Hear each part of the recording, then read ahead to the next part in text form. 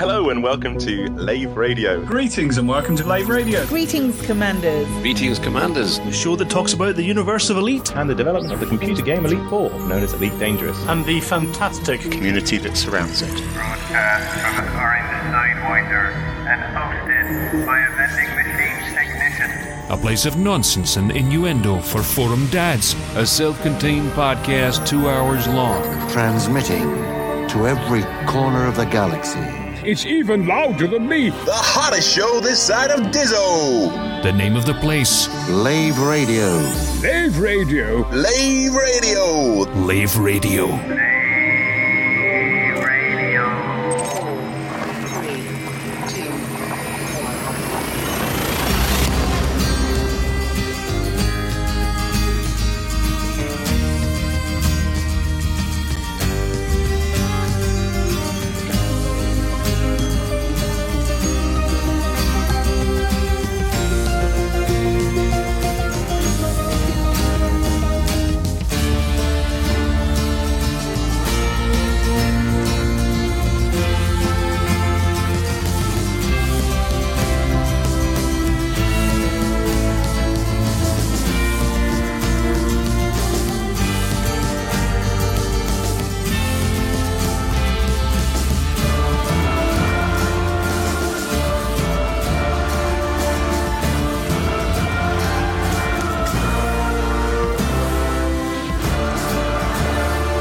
Greetings, Commanders, and welcome to episode 468 of Lave Radio, the show that likes to talk about the universe of Elite and the fantastic community that surrounds it. I'm your host, Commander Phoenix Fire, Chief Archivist of Lave Station, otherwise known as Colin Ford.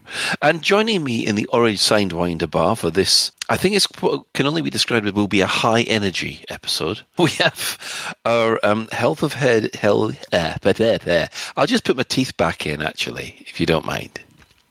It's our head of health and safety, Commander Ed Levice, otherwise known as Ben Moss Woodward.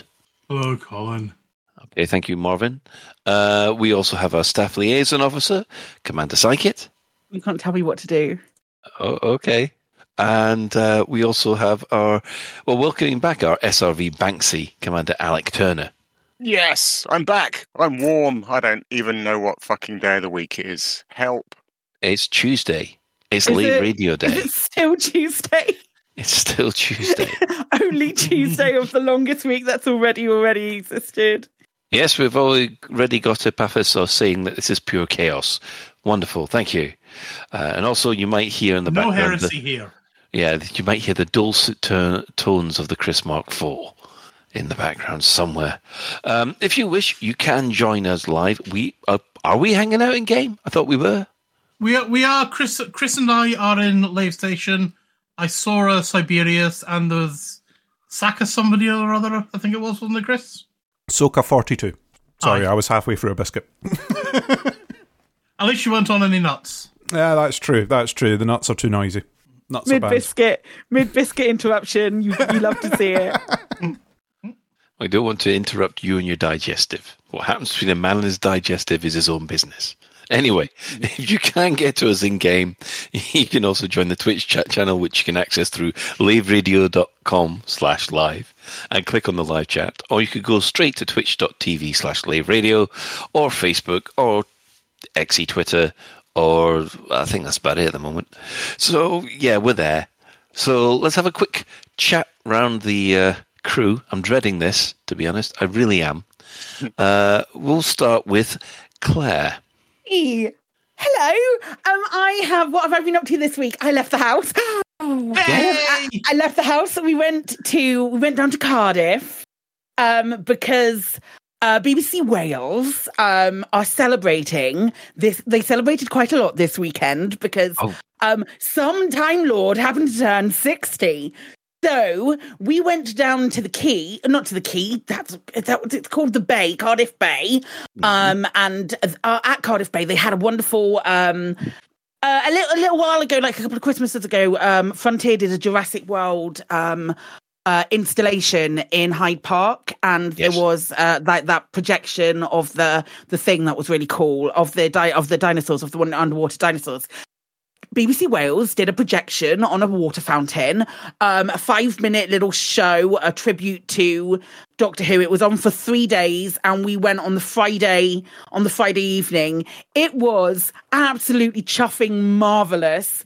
I don't think a lot of people, I didn't think they advertised it particularly well, because it was showing every half hour, but it wasn't particularly busy when we went. But that's fine, because I got to see it. I got to cry at it and enjoy it. It was wonderful and lovely. It was just a really nice. There was a pub right behind us, and we got a soft drink and a pint in the pub, because obviously Chris was driving, but we had a soft drink and a pint in the pub, and it cost more than £10 for a Coke and a pint. And I had to. You've got to that age. You've got to that age where you suddenly go. I had to pick Chris off the floor. No, Chris got really angry and Scottish, and we had to pick him off the floor in order to leave the pub. But it was a beautiful thing. It was a really nice thing to go and visit, and it wasn't super cold and it wasn't raining, which, big pluses in my book. It was just it was nice to go and actually see something and Doctor Who related. And then obviously Doctor Who was on over the weekend, and it was marvelous. I loved every single moment of it. I thought it was great. My life was pretty much focused around being nervously anticipating David Tennant coming back to Doctor Who, and then enjoying it, and then feeling the relief that it was a good show. But then after that, other than that, I've been gaming a lot, as I am clearly want to do. A fair amount of Baldur's Gate, a fair amount of a little bit of Elite, obviously. There's been a bit of fracas going on with Azimuth.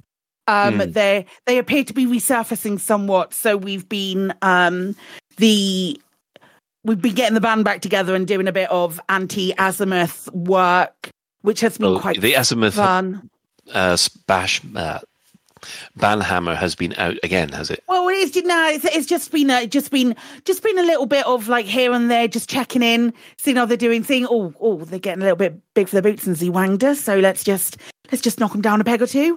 So we've done a bit of that. And today I started playing.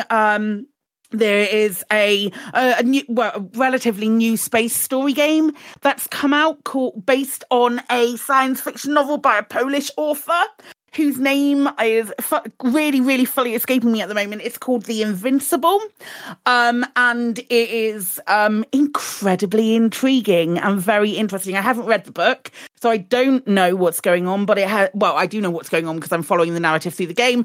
It's a great year for story games, I will say it again. But this has been a really, really fun. Fun is a really strange word to say. It's been a really interesting sci-fi. It's not a horror, but it builds tension very nicely. It's a very cool game as far as the tension that it builds. What kind of game is it? It's how people refer to things as walking simulators. And yes. You don't do you're basically sort of like No, not like a Telltale Games. Stanislaus Lem is the author, apparently. Thank you, Kremen. It's what becomes of Edith Finch springs to mind straight away. That's the one I was thinking of. So while you are playing and walking through the game, also there's a game called Close Your Eyes, which is very much an interactive. It's more of like an interactive story, but you are walking through it and experiencing the story, and you are making some decisions within the game. There was a pivotal part earlier that I split through. It's very good. It's very good. It's a very good story to experience. It's highly narrative driven, and it's excellent. Okay, because it sounds like you're describing what the Expanse game was. The Expanse game, kind of, but it's story, but it's more a story than a game. But it's still kind of a game. Kind of, yeah. I could see it. I think because this one's first person, you're playing in first person. That's why I'm relating it to Edith Finch more than more than anything else. I'm really You're enjoying it. Really enjoying it. Really enjoying it. Hoping to finish it. Yeah, hoping to finish it next week. Or hoping to finish it later this week. It's really interesting. It's relatively short, probably about 7 hours worth of gameplay. Really nice. I'm assuming relatively inexpensive then. Like 25 quid, I think, something like that. Okay. No, it's not too bad, I suppose. But yeah, really fun. Really, really, really fun. And yeah, that's been about it, really. Still playing Cyberpunk. Still not quite at the finale. I think 2 more Mondays and we'll get that done. Who knows? I might find another fucking mission that's been hiding forever. That's about right, really, with that game. Oh my god! Like 2 months ago, I went into a stream going, "I think this is going to be the last time that we play Cyberpunk," and I've played it weekly since and still not finished it. Okay, we'll move on to the rewarmed Alec Turner.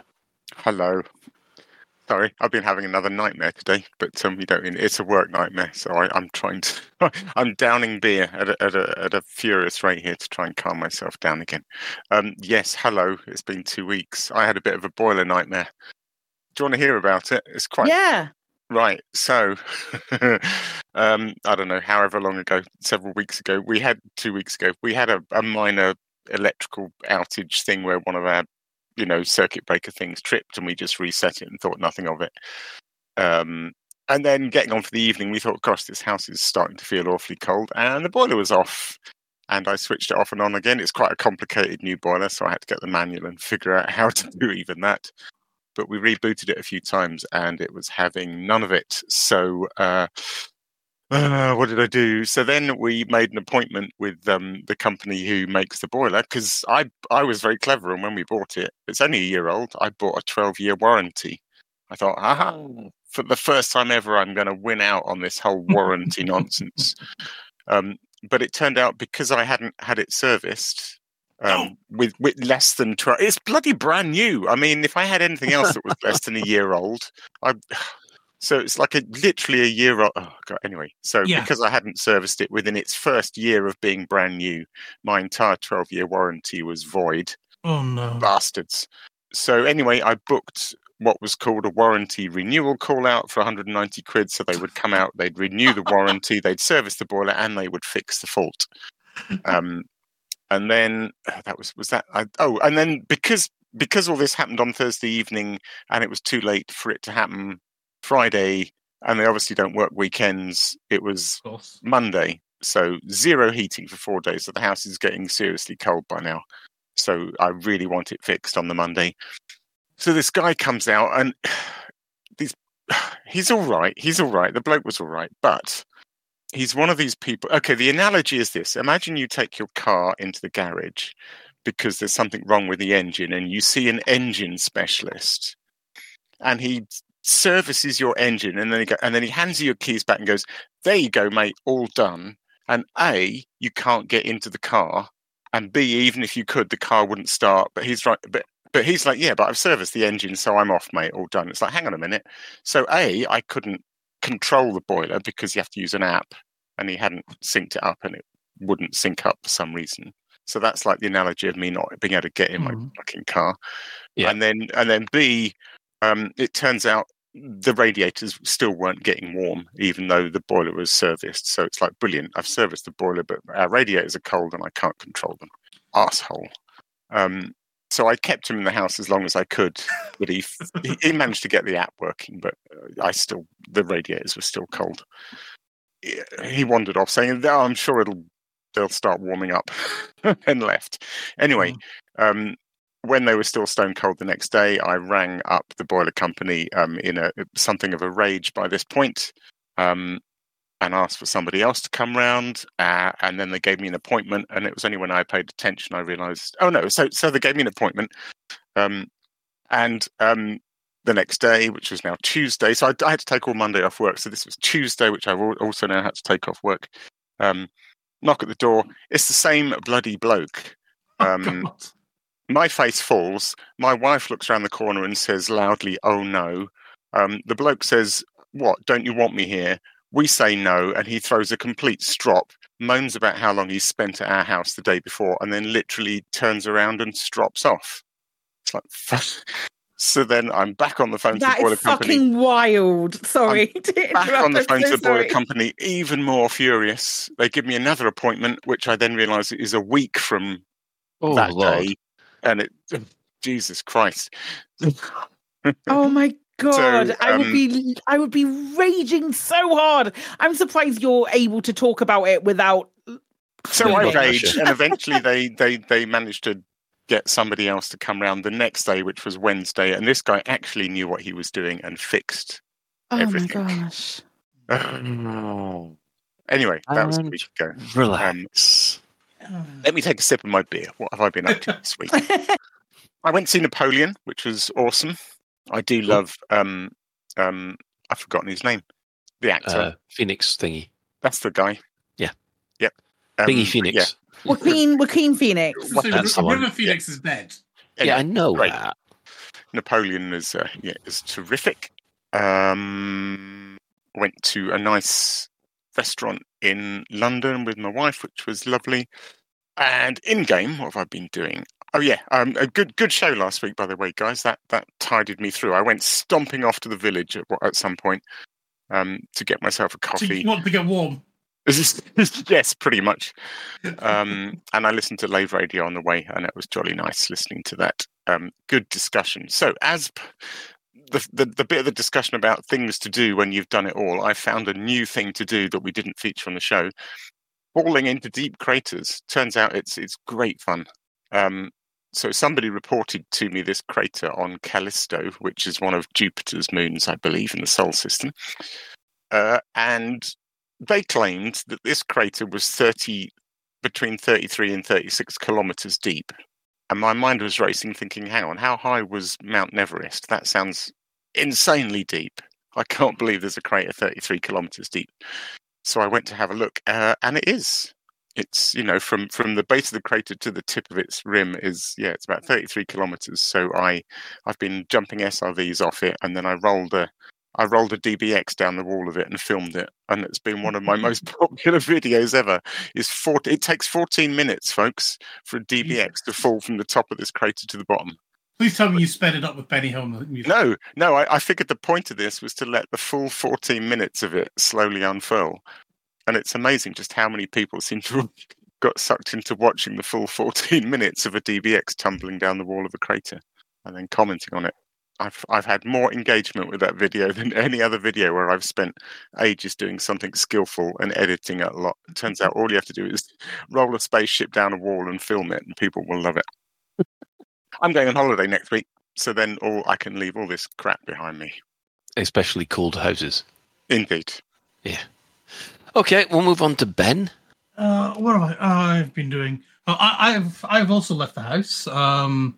On Saturday, I went to see The Marvels again.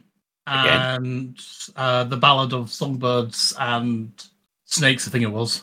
The new Mockingbird Hunger Games thing, trilogy thing. Oh, right. So I was surprised. I was expecting that to be really shit, frankly. Oh, right. Is it not? It's not. I really was expecting it to be shit. But it's at least as good as any of the other films. It's a bit of a musical, which makes sense considering the actress they got to play the lead character.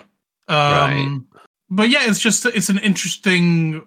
It's a good little story, basically, about the President Snow taking his first steps, basically. Oh, right. So it's about Snow. Okay, it's about Snow. Well, it's about Snow when he was a teenager, basically. Yeah. Or late teenager, just at school, and things like that. I don't want to say too much, obviously, but yeah, I was surprised how much I enjoyed it. Apparently, it's a one-off and not a sequel, but who knows? Because there is so much sequel potential. But apparently, the author just did it as a one-off, so I guess we'll see. Oh, right. So it's based on one of her books. It wasn't Yeah, one of these. yeah. So it wasn't one of the. Yeah, right. So it wasn't one of these. Oh, they've gone and done this, so we'll just go and create movies like. Yeah, we've had a couple of good films. Let's milk the series even more. No, it's by a book that she released back in 2020. So that was quite good. I was going to say something. What was I going to say? What you've done in game, maybe? Yeah. So I've been playing Elite. I wish I'd known about Alex Crater earlier because I've been flying around the Sol system, basically just taking in the views because that's where I was last week. He's still there. I know the coordinates. I was going to say to Chris, would you and anyone else at Lave like to go on a road trip back to Sol? And we could go there. You do. I'll see what these guys want to think. So yeah, I've been basically flying around Sol, going, oh look, there's the Big Dipper, there's Sirius, there's Polaris. I recognise this. Yeah, I've been enjoying all that kind of stuff in Elite. In Star Citizen, I've been doing. I don't know. It's not a protect. What would you call it when you're protecting people from pirates? Escort missions. Yeah, well, yeah, we've been doing like anti-piracy kind of stuff. Vigilante work. Yeah, vigilante work. That's another way of saying it. Basically, though, we came in and we're like, anyone in one of these ships attacking traders, we're going to kill you, and we did, and that was fun for a couple of hours. And then we went off and said, anyone who's dying, we'll come rescue you. And we did that as well for a few hours. And that was a lot of fun and it was very organized, which was quite interesting because, like, we got out and, like, the ship opened up its doors, 2 little snub fighters leave the ship and fly off and do scouting. Then, providing everything's clear, then we sort of deploy a troop carrier, get the troop carrier near the person who's, like, running, low on health. It's a bit like Trauma Team from Cyberpunk. We will save you, but fuck anyone getting in our way, kind of thing. What else have I been doing? Oh yeah, I've been playing a little bit of RimWorld as well, and a few retro games. And fuck me, I can't even get through the first bloody level of Streets of Rage. I was trying to play Streets of Rage earlier, and I was like, okay, I'm playing this on a gamepad controller.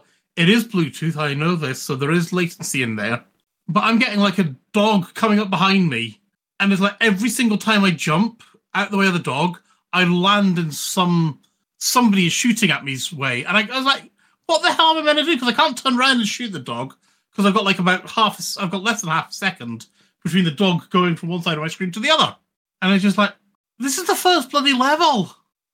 And I'm like, okay, either I am sucking or this is really, really, really hard.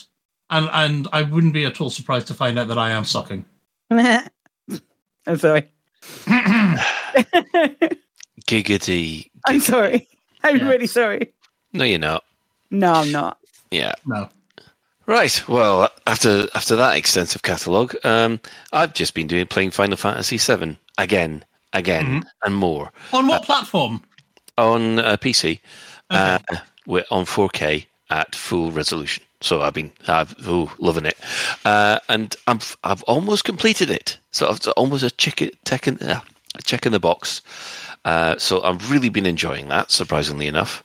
A little bit of Elite, and mostly a lot of I'm back on the bike, thankfully. Been on the bike all this week, so I'm back cycling. And then almost got knocked off yesterday, which I didn't really want. Isn't that the second time you've almost been knocked off since you got back on the bike? You almost knocked off the other week as well. Yeah, it does seem that people forget to use their brakes these days. So, yeah, it's a bit worrying. So that's it, really. Right, moving on. Let's get this out the way, the development news. Well, what have the devs said this week? Nothing official from the devs. However, there was some news as far as Frontier was concerned this week. They released a press statement acknowledging the fact that their latest release Realms of Ruin, didn't go so well. Their sales projections are less than it should be, and it's going to cause problems. So they've gone and released this statement, trying to reassure the market, I think, that they've got 3 future CMS games, which is content. Well, hang on. We were arguing about management systems. Yeah, that's nope. Yeah, it's management simulations. It's management simulations. See, it's not just me who sees CMS. No. I develop management. CMSs. Ben, that's what I do for a living. I develop CMS. I don't CMSs for a living too. I don't speak in stupid office nerdy shit. I don't know. I don't know. I speak in games, so I understood it. Right. Well, you should understand this then. They got 3 new games coming out in each of the next financial years in 25, 26, and 27. One of them better be Planet Coaster 2. That's all I'm fucking saying. Come on. The important thing that they've said is alongside these new games, we will continue to develop and support our portfolio of existing games, including Elite Dangerous, our F1 Manager franchise, and Realms of Ruin. So yes, it's, put it this way, when this statement was released, the stock market, it lost another 20% on the stock market or something daft like that. So things were not looking good with with Frontier. We do know that they're still very cash rich, and they're able to take these losses. There's a massive thread on the forums with people discussing what it means for Elite Dangerous, where surprisingly it comes out quite positive because they've actually reassured people that they're going to develop and support Elite Dangerous. When for the last, month and a bit, it's been kind of quiet. We expect that's because they've been working on Realm of Ruin. So yeah, there's been an awful lot of stuff in the press as well about how Realm of Ruin hasn't taken off, and basically, especially PC Gamer. The thing was, did anyone else read that PC Gamer review of Realm of Ruin? No, what did they say? Well, to me, I read through it all, and they were kind of saying that the controls weren't as good, and it was falling over too much. But what the rest of it was a complaint about the setting. That is not Warhammer; it's Age of Sigmar. No, that's a thing. My understanding is that they had Frontier maybe been able to occupy, take a more appreciated by the Warhammer nerds IP. They might have done a little bit better with it, but Age of Sigmar is something that's really not enjoyed at all by a lot of Warhammer nerds. Yeah, but the problem is if you've got real-time strategy and with a Warhammer game, you're up against Total War Warhammer, and that game is unbelievably good. And I don't know you'd be able to drag the other Warhammer people away from it, to be honest. Well, if it was, I think honestly, if it was anything other from the, I really enjoyed it. What I played of it, I thought it was really, really fun. I thought the story was really engaging. I love the fact that the cutscenes had mocap. All of that stuff was incredibly promising. Really good for a Frontier game. It's really good for a Frontier game. Make me think that I'm thinking, it's not. Like Frontier don't do good games because I. Wholeheartedly, the evidence is in itself that I believe that Frontier make good games, but I just don't think. I wish maybe had it been something else, like what was the other one that they did? That was it, like the 4K. Oh, the Warhammer 40K, yeah, Warhammer, 40K thing. Had they done a real time strategy sort of based in that universe? I wonder if something else is stopping them from doing that. I don't know enough about Warhammer to feel like I know what I'm talking about at all. It's a licensing nightmare. I can imagine. Games Workshop look after their IP like an old lord looks after a chastity belt, if you know what I mean. So it's incredibly tough to get into where you want to be. I don't know where I'm going with this metaphor, but Are you trying to say that Warhammer basically gave them Age of Sigmar as a red-headed stepchild? Let's just say I think Age of Sigmar is not treated as well as the other two universes, even though they've actually officially stopped the original Warhammer Fantasy Battles. I mean, Alan would know tons about this stuff because, but they were saying that this would have been better as a Warhammer 40k thing, but to tell you the truth, I don't think Games Workshop would have let them have the license. Oh, because who's got the license for Warhammer 40k games? They're actually quite good at keeping the actual license to themselves. They'll say, "Oh, you can have the license for that." We know that Frontier, the Demon Hunter game. I mean, they've got the license for that particular chapter of Warhammer 40k Marines, but there are other licensing things where you can license one chapter of Space Marines, but you can't use any other chapters. They've got it. They've got it sewn up. I've seen some absolutely terrible mobile games in the 40k universe. I just couldn't bring myself to play them. Some of the games. Mobile games are. Well, they are terrible anyway. Yeah, but they're a lot of them are predatory, aren't they? So it's Yes, a lot of them are. Ironically, though, as I found out, if you've got to try and find the right balance to get revenue from those games. If you do too predatory, then you are fleecing your customers, and they know it. If you don't do enough, like you say, if you pay, never ask them to pay for your game because no one will buy it. They're too used to getting something for free and then just paying a little microtransactions as it goes. Or, in my case, your game gets pirated by someone in Russia, and even though you got 50,000 downloads, you don't get a penny of it. So, yay. Not that I'm bitter about it. No. Not at all. Anyway, so the upshot of all this is that, there's people who are actually positive about this announcement because they said that they are going to continue to develop and support Elite Dangerous. TLDR, game's not dead. Yes. Well, we got 3 years, 4 years, 4 years, something like that. 3-4 years is what they committed to. Because they were talking about the post. Hang on, they're talking about making a CMS game in 27, but but during that time, continual support and development for that's a stretch. But go on then, if you. I don't think that's a stretch. I think that's fair. I suppose alongside is a phrase. Yep. Wow, I wouldn't hold that up. I wouldn't hold them up to that in a court of law. But yeah, I mean, we're fucking 10 years down the line. I've had my fill of the game. I've played. 5,000 hours. So I hadn't read that sentence as saying Elite will continue into 27.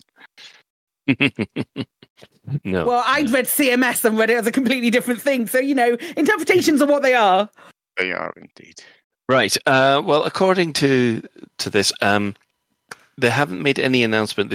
I think the last announcement about a patch was obviously in the last live stream. They said there was but we haven't heard anything about a new patch coming at the end of this month because it's almost at the end of this month. We were speculating quite heavily that this patch might have something else in it, but I suppose I'm having my doubts now because that would be a story beat. That would kind of have to happen almost. But if it is just a what do they call it? Not a stability update. I guess they're more quality of life, isn't it?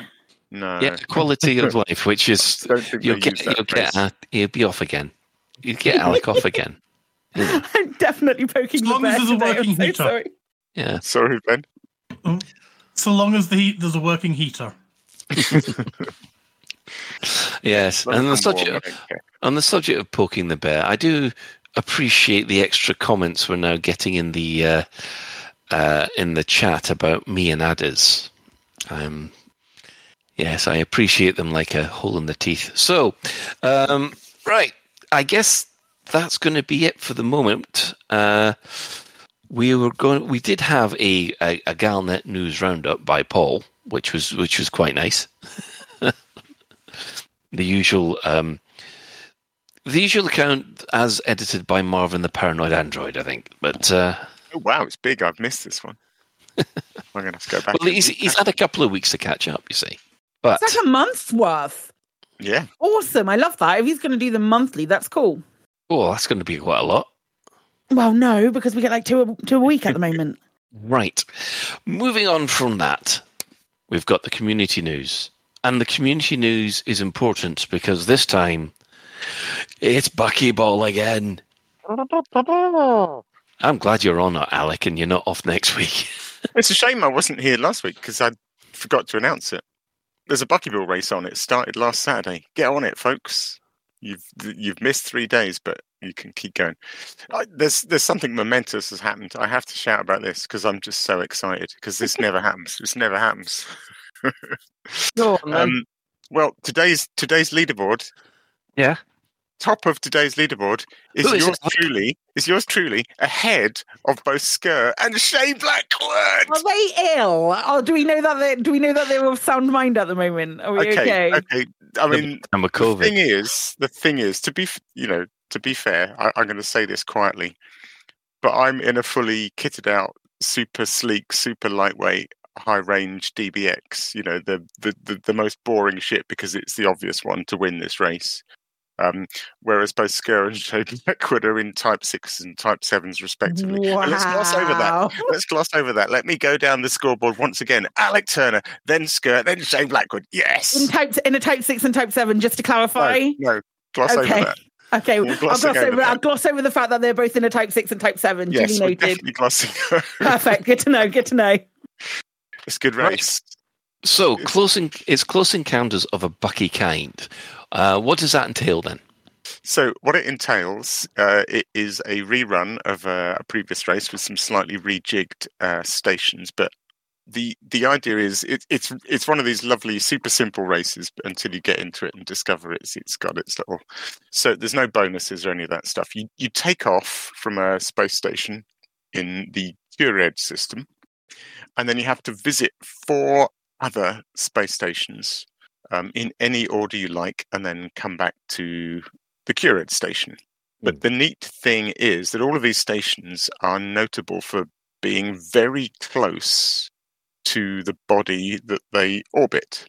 In particular, it features Robert Aitken Orbital, where basically there isn't enough route. You know, normally if you're coming in, there's this sort of rule about cutting past the planet, and then you end up facing the mail slot. Oh, yeah. You can't do that at Robert Aitken. I mean, there is no way you can do that, you know, because the station is so damn close to the planet. There's no way of sort of putting yourself between the station and the planet and then point, you know, you have to come in at the side to squeeze in between the two, basically. That's the most extreme one, but the others are similar. There's an asteroid base, which is interesting as well. So all the normal sort of tried and trusted buckyball techniques of doing your sort of corkscrews and controlling the speed and coming in a nice arc, they sort of don't work because you're suddenly getting very close to planets, which means if you get too close, and some of these planets have got quite a hefty pull on them, if you get too close, you can suddenly find yourself in very thick soup. You know, I one of my first practice runs, I cut too close to one of them, and my ETA went from sort of 4 seconds to about 30 seconds. I basically abandoned the run because I was just so stuck in the glue of its gravity that there was no point pressing on. So it's really interesting.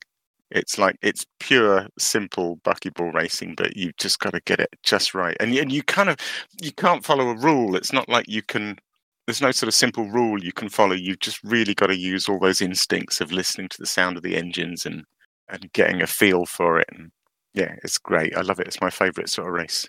Excellent. But nothing to do with the fact that, of course, you're winning. That helps. That does help. I'm actually I'm going to miss the end of the race. I'm going on holiday on Friday, so I will miss the last 2 days, which means I will. Ooh, that's going to be. Well, I will get to watch myself slowly and inevitably sink down the leaderboards like a DBX rolling into a very deep crater. Or Daniel Ricciardo when he goes out first and then sees himself go straight to the bottom. Yeah. It'll happen. But I'm trying to cement a good head lead, a good head start. Yeah. Right. Well, for those of you who want to know more details about this, we have the Buckyball race link in the show notes. So yeah, it's available on the forums, so you can have a until midnight, Sunday the 3rd. Sunday the 3rd. Right. All right. Ben does look as if he's slowly approaching the coordinates, so this will be interesting. Right. Next up. Now this one's going to make some people feel old, especially me. Last week it was the 9th anniversary of the launch event. 9 years since the game was not officially launched, but the launch party happened. The one at Duxworth. The one at Duxworth. Were you there? No. So the only person that was there was Ben. Were you not there, Colin? No. Oh. There's that's the time. Yeah. I can't discuss what happened to me that day, but yeah. It was good times were had by all, and I don't want to rub your nose, isn't it? Well, is there anything that you can remember that night, or did it disappear in a drunken haze? I, unlike certain people, was actually completely sober. Oh. Were you there in an official Lave Radio capacity, Ben? Because there were there. interviews from Lave Radio from Duxworth, weren't there? Yeah. I was there in an official Lave Radio capacity. I am I'm the person who poked Lisa to get Fozza to do the thing, because I was like, Fozza was basically too busy blethering away to everybody, and like, Fozza, we're meant to be getting interviews, and Fozza was like, yeah, I'm just talking to people, and I was like, I know you're talking to people. Get a fucking microphone and record it. Do the thing. To coin a phrase. So yeah, that was that. We were in a did we? I don't think we did. I'm trying to. I can't remember. I know we did have interviews with David. And I know I spoke to David. You didn't. We didn't have interviews with David Braben at that particular time. We'd had interviews with other people, but not David. Yeah, I know. I spoke to him a wee bit and things like that. And I know he was genuinely touched when we presented him a check for tens of thousands for his charity and thing for special effects, and I think it was another charity as well. But there were charities that David basically said, "Could you if you're going to do something, do it for that, will you please?" And he was genuinely touched with all that. We were in a lovely position underneath an airplane's wing, and it was a nice plane. I can't remember what it was, but I just remember going, "Oh my god, we're under that," and it was awesome. And then most of the event is a blur, I have to admit. I was lucky in inverted commas because I did get to see the Cobra up close and personal when they were making it, because we were obviously setting up. Mm-hmm. We were setting up our thing when they were setting up their thing. Oh, I see. They were assembling it. Well, it was assembled by the time we were there, but it was like a few Frontier staffers and people for the event, and then we were there setting up our thing, and we could just be there and drool over the Cobra with nobody else wanting to see it and get in the way. We were just like, yeah, please don't send any photos of this out. We want this as a surprise. So, we were there, as the doors were opening, because the hangar doors were opening, and it was opening, and the Cobra was front and center. And just watching everybody's reaction when they saw that was, they were, tears were in eyes, basically, seeing that Cobra being unveiled. Yeah. I managed to scale. No, it was 1/3 scale. Okay. 1/3, yeah. It's not 1-to-1. Still pretty big. Oh yeah. Yeah. I got to see it at the Frontier Expo. Yeah, it's been dug out a couple of other times. I don't know what's happening to it now, but it was amazing. Yeah. They might have mounted it outside their offices, Concorde is in Paris airport. Yeah, I don't know if anyone's got an awful lot of money and wants to buy it, I wouldn't be surprised if it was for sale. It's in a warehouse in pieces at the moment. Oh, right. But it could be put back together. I know there's it's supposed to for ease of transport because she's thick. But it is something that they have a big space for it at the moment. They don't have a interesting. Any billionaire buy and pay for transport? I bet they might be glad of a bob or two at the moment.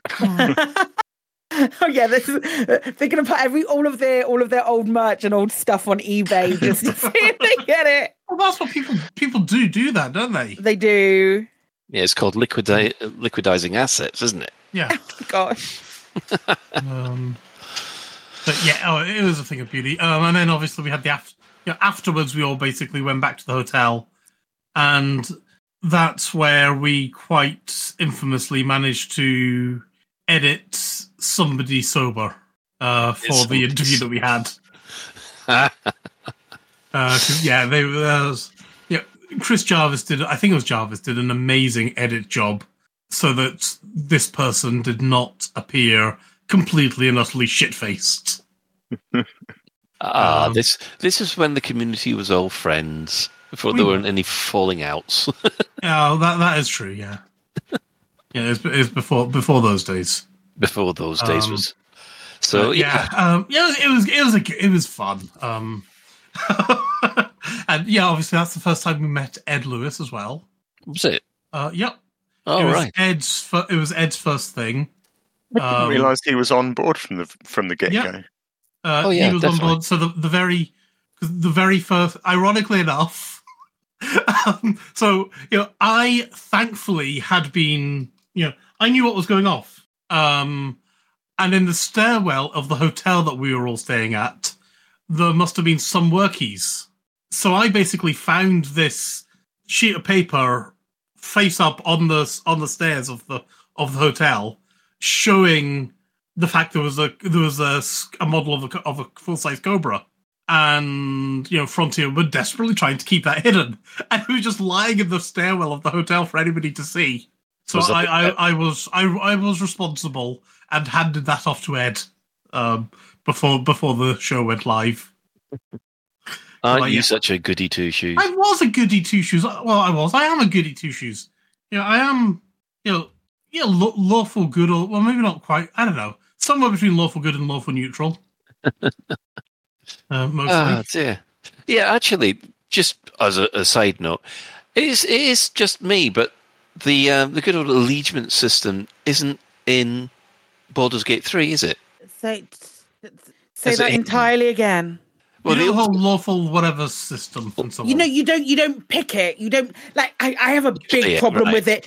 I will say right now, I have a big problem with alignment in D&D, as is anyway, because there are you should be free to make whatever fucking choices you want, and that says who you are. I played in a game for months as the only chaotic good character in the campaign, and then about a couple of months in, I got to a point where we waterboarded a guy with vinegar. It's a long story.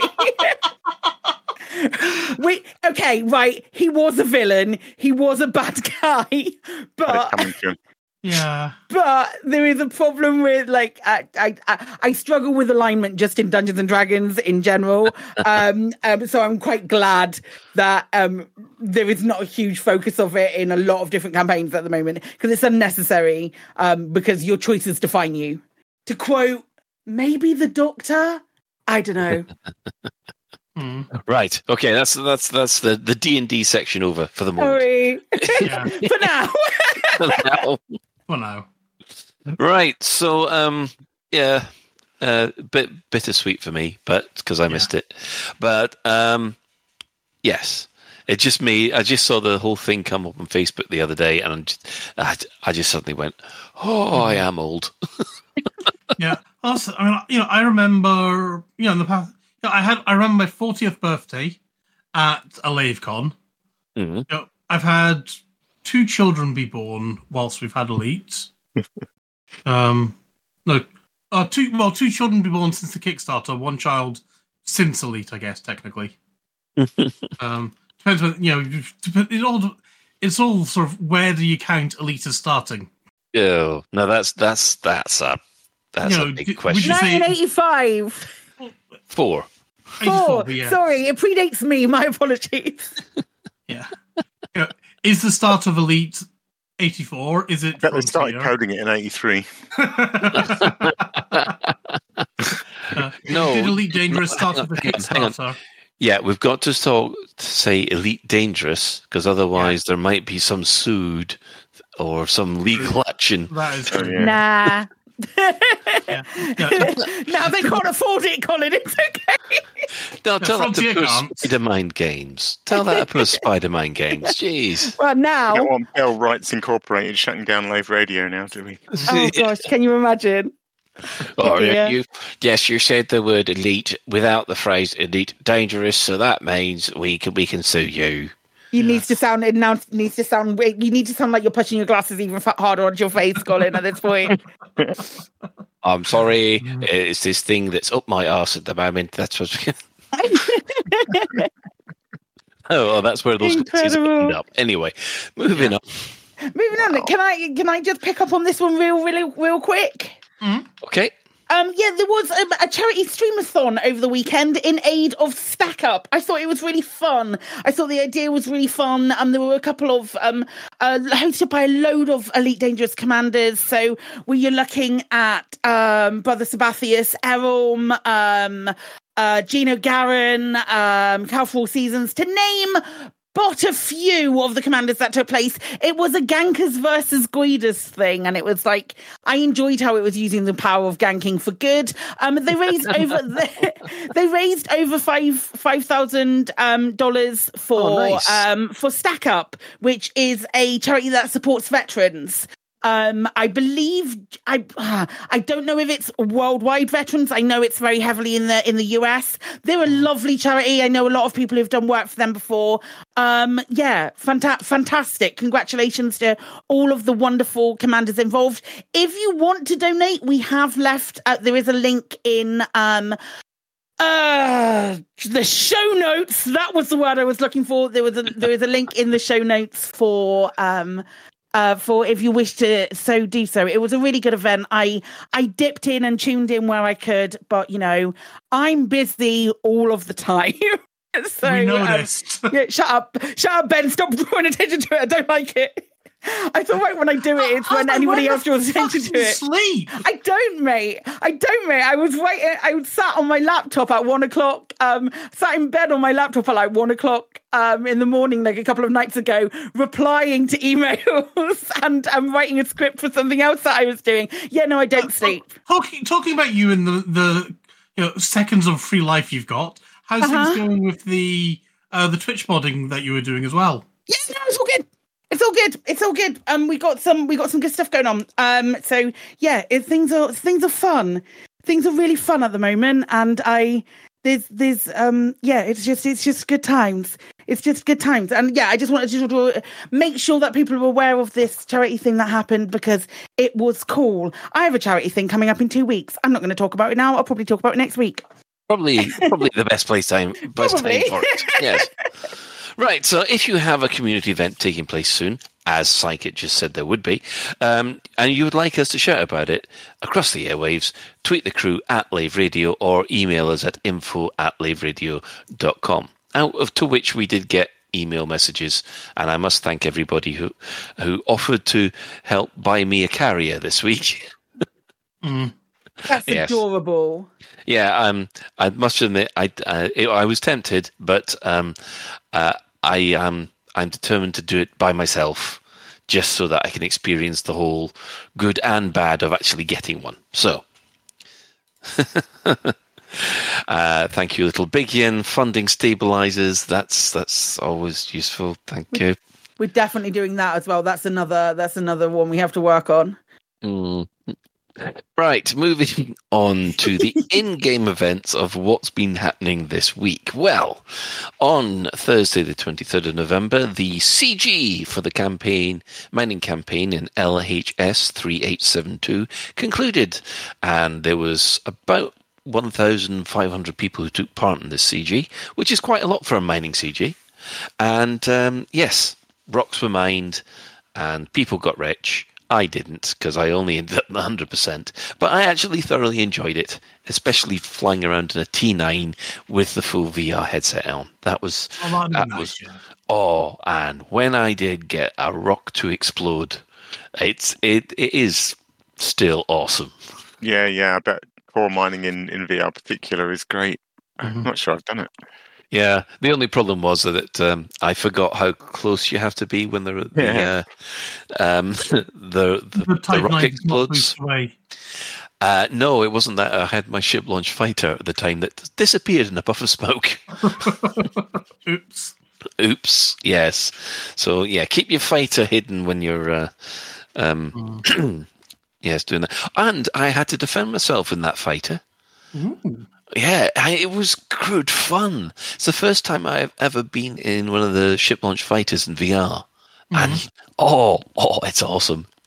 It's like it is a cross between a TIE fighter and an X-wing. It's got the speed and the maneuverability of a TIE fighter with the shields of an X-wing, and I'm there going, this is awesome. So yes, there we have the CG. Did anyone else take part, or was it just me? No, I was just too busy enjoying Sol. Ah, fair enough then. Right, on the... here's a red rag to the bull. Hello. On Friday, the 24th of November, Azimuth Biotech has now claimed that they can serve the Alliance instead of the Sirius Corporation. Okay, Go important to note that Alliance went, nah, mate. Very important to note that happened first, rather than anything else. I had to change the day since Azimuth nonsense number down in our in the Operation Witch Hunt Discord, because this serves as bullshittery from Torben Raidmaker had something to say, didn't he? Yeah. Of course he did. We'll get in there. We can be trusted to serve the Alliance for their anti-Xeno needs. We know how well that went the last time, Azimuth. How fucking dare you? Yes. I thought it was really funny. And because we'd already been doing a little bit of there was some Azimuth kicking, basically. Yeah, well, I mean, so the place where the Musashi is at the moment is they've been. There's nothing we can do about it because the Musashi is there. So they will always be, while the Musashi, yeah, sure, call it that. I don't give a shit. While that's there, it's Azimuth will always be in that system because you can't take them, take their megaship, their like flagship megaship. You can't take that away from them. So that's sat in this system at the moment. But what had happened is that it crept up and took control of the system. All they've got now is a megaship. Well, no, they've got a couple of other systems as well because they've got Heinmine and T-Tauri. You know when Tanner did the back when they were Taurus Mining Ventures, and Tanner was like, "I think there's something dodgy going on. I'm going to go against Aegis, take my megaship there, and you all have to side with me." And everyone went, "Hey, these Taurus Mining Ventures people look innocent. Why are you going for them?" And then they went, then they did the big switcheroo and became Azimuth. That's good. That's good twist. Yeah, it's been a fun ride. I do like this story. I don't know if I've mentioned I'm kind of fond of it. But yeah, like all of that happened. So there's a couple of places where we can't move them out of. T-Tauri is one of them because Heinmine is like hand wavium locked after the results of that CG. Anywhere where they've got a megaship, because megaships are locked to factions, we can't move them out of there. And the Mbuni, I think it is, where you get the permit to Mbuni. They're the only faction in there, and there's no one else around who can move into there and take over. So there's like 4 systems at the moment that they are held to effectively. But we'd noticed after a small period of time, that in Zwangda, which is where the Musashi is, they'd crept up. And just as this article came out, we were just completing the war to retake the system away from them. So I thought it was really beautiful timing, and probably like the last day of the war, and we were like, absolutely not. Responding in kind of thing. So yeah, it's just been a bit of fun seeing our stalwart folks who were very active in engaging against Azimuth are still doing it. Excellent. And it's always good to hear that, to be honest. It really is. They're in election at the moment, so you can, if you go to Zwangda, they're in election for another losing another settlement, or just like getting further down so we can get them as low as possible, and they only have the Musashi. But they're in election, so if you're wanting something to do in Elite Dangerous and you haven't got anything to do at the moment, there's an election going on in Zwangda. If you want to fight, do things against Azimuth, by all means, fill your boots. Excellent. Always good for a good voting. No. Yes. Moving on from there, we had an update today about the Thargoid War. And this is from the war correspondent Jade Sandelin, who provides her regular summary of the latest news regarding the Thargoid conflict. It's now a whole year since the Thargoid War started. I thought it was December it started. Well, it's close enough, I suppose. Yeah. But, a whole year of the Thargoid War, which is, yes. And it's pleasing to report that humanity's resistance remains strong. New invasions are rare, and Thargoid vessels have been driven out of a lot of occupied systems. We've got the numbers for that, which is quite good. So people are quite upbeat about the progress of the Thargoid War. However, there is this sneaky suspicion that something might be happening soon because, yes, there are the thousands of peoples who were captured and rescued from the Titans. Debate is continuing over what to do with them. And also the fact that Felicia Winters winning the federal presidential election says she's going to reduce military spending, which is, yes. Is that really the best idea to do? Mind you, if you're just giving money to Aegis, is that considered spending on your own military? Is that what she says that she's doing? I haven't read. No, she's. I know that Aegis were having contributions from all superpowers at one point, yes. Right? Yeah, but it all depends on whether or not she considers those contributions to be part of the military spending. But then again, if she cuts back on the military spending and Aegis says, actually, we're going to need some federal battle cruisers, and they say, actually, we scrapped them, it might be a bit difficult. I'd imagine, real world things, the UK spending money on NATO counts towards our military budget, wouldn't it? Oh. Even if it's a NATO operation. Yes. Absolutely. Yes, probably. Yeah. What I like about this story, it gives me a little bit of ongoing hope for the game is, the final paragraph about, Felicia Winters releasing all the returnees into civilization next year, when her term of office begins next year. Sort of makes me feel like there's a whole big story arc that's already planned for next year involving. I mean, if they do go down the zombie route, and I'm not saying they will, and I sort of hope they don't, but there's clearly something. They're stringing this story out about these people being released back into society. So if they've got something in mind, it sounds like it's planned for next year. I don't know. I'll take a little bit of hope from that there's more to come. Yeah. Add that to the comments that were made today. I think yes, we are looking for some decent content next year. The present Thargoid War status. Well, the Thargoids now control 301 systems, which are down 10 from last week. The Tanaris Titan is now completely isolated, but it has not gone inactive, so it's doing something. This is quite interesting, though. A large number of the Spire sites have now also gone inactive, mostly due to human activity. We broke them. Yeah, it does seem like we're knocking them back quite hard. Nearly. I'm just looking at the spreadsheet now. It looks like nearly 50 50%. Well, look, not quite, but Yeah, about 40%, really. Yeah, a good,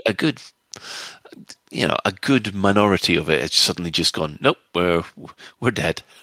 It's a bit of However, a shame if they get them all inactive. yeah. However, there may be something happening because at this present moment in time, there's only 21 alerts which have been stopped, and there's only a day or so left. So that means we could have up to 9 invasions next week. Well, that'd be cool. Oh yeah, I mean, no. Oh no! What a shame! Oh no, it's not going to hanging on. What a shame. Yeah. Oh no, that means we get to do Alpha the fun Sage is bits your that we only like. hope. No, more gameplay. Oh no, gameplay! No, gameplay! No. So, at the moment, they're now down to just about 300 systems from almost 1,200. So that's them officially lost 75% of the territory they've gained. Take that, Thargoids. Take that, you bugs. Alien scum. Do you want to know more? Can I just say? Yes. And it's more of an ask, actually. I want to see what your guys' opinion is of this. Do we feel that it has run its course at this point, and we're now it's now winding down, or do you think there's going to be something else that comes along on top to make things worse for humanity again? Do you think we have Thargoid war fatigue, or do you think? I mean, that's many questions in one. Yes, it is. So basically, I'd love to know your thoughts. So what you're asking is, A, do you think that something big is going to turn the corner and throw the war into another? And two, do you think people are burning out? How do you feel about maybe that's something we can discuss after the break? After the break? Yes. You know what? Why not? Why not? I think that's a fantastic... I mean, there we were thinking, well, what the heck are we going to talk about today? And No. What I was going to say is, we'll park the carefully planned main discussion that we had. Absolutely, yes. What a segue! For another week, and we'll do this one instead. Excellent. For sure. That sounds perfect. You know, Alec, have you ever thought of being a spin doctor? So if that's the case, then it's that time of the week again. Score alert!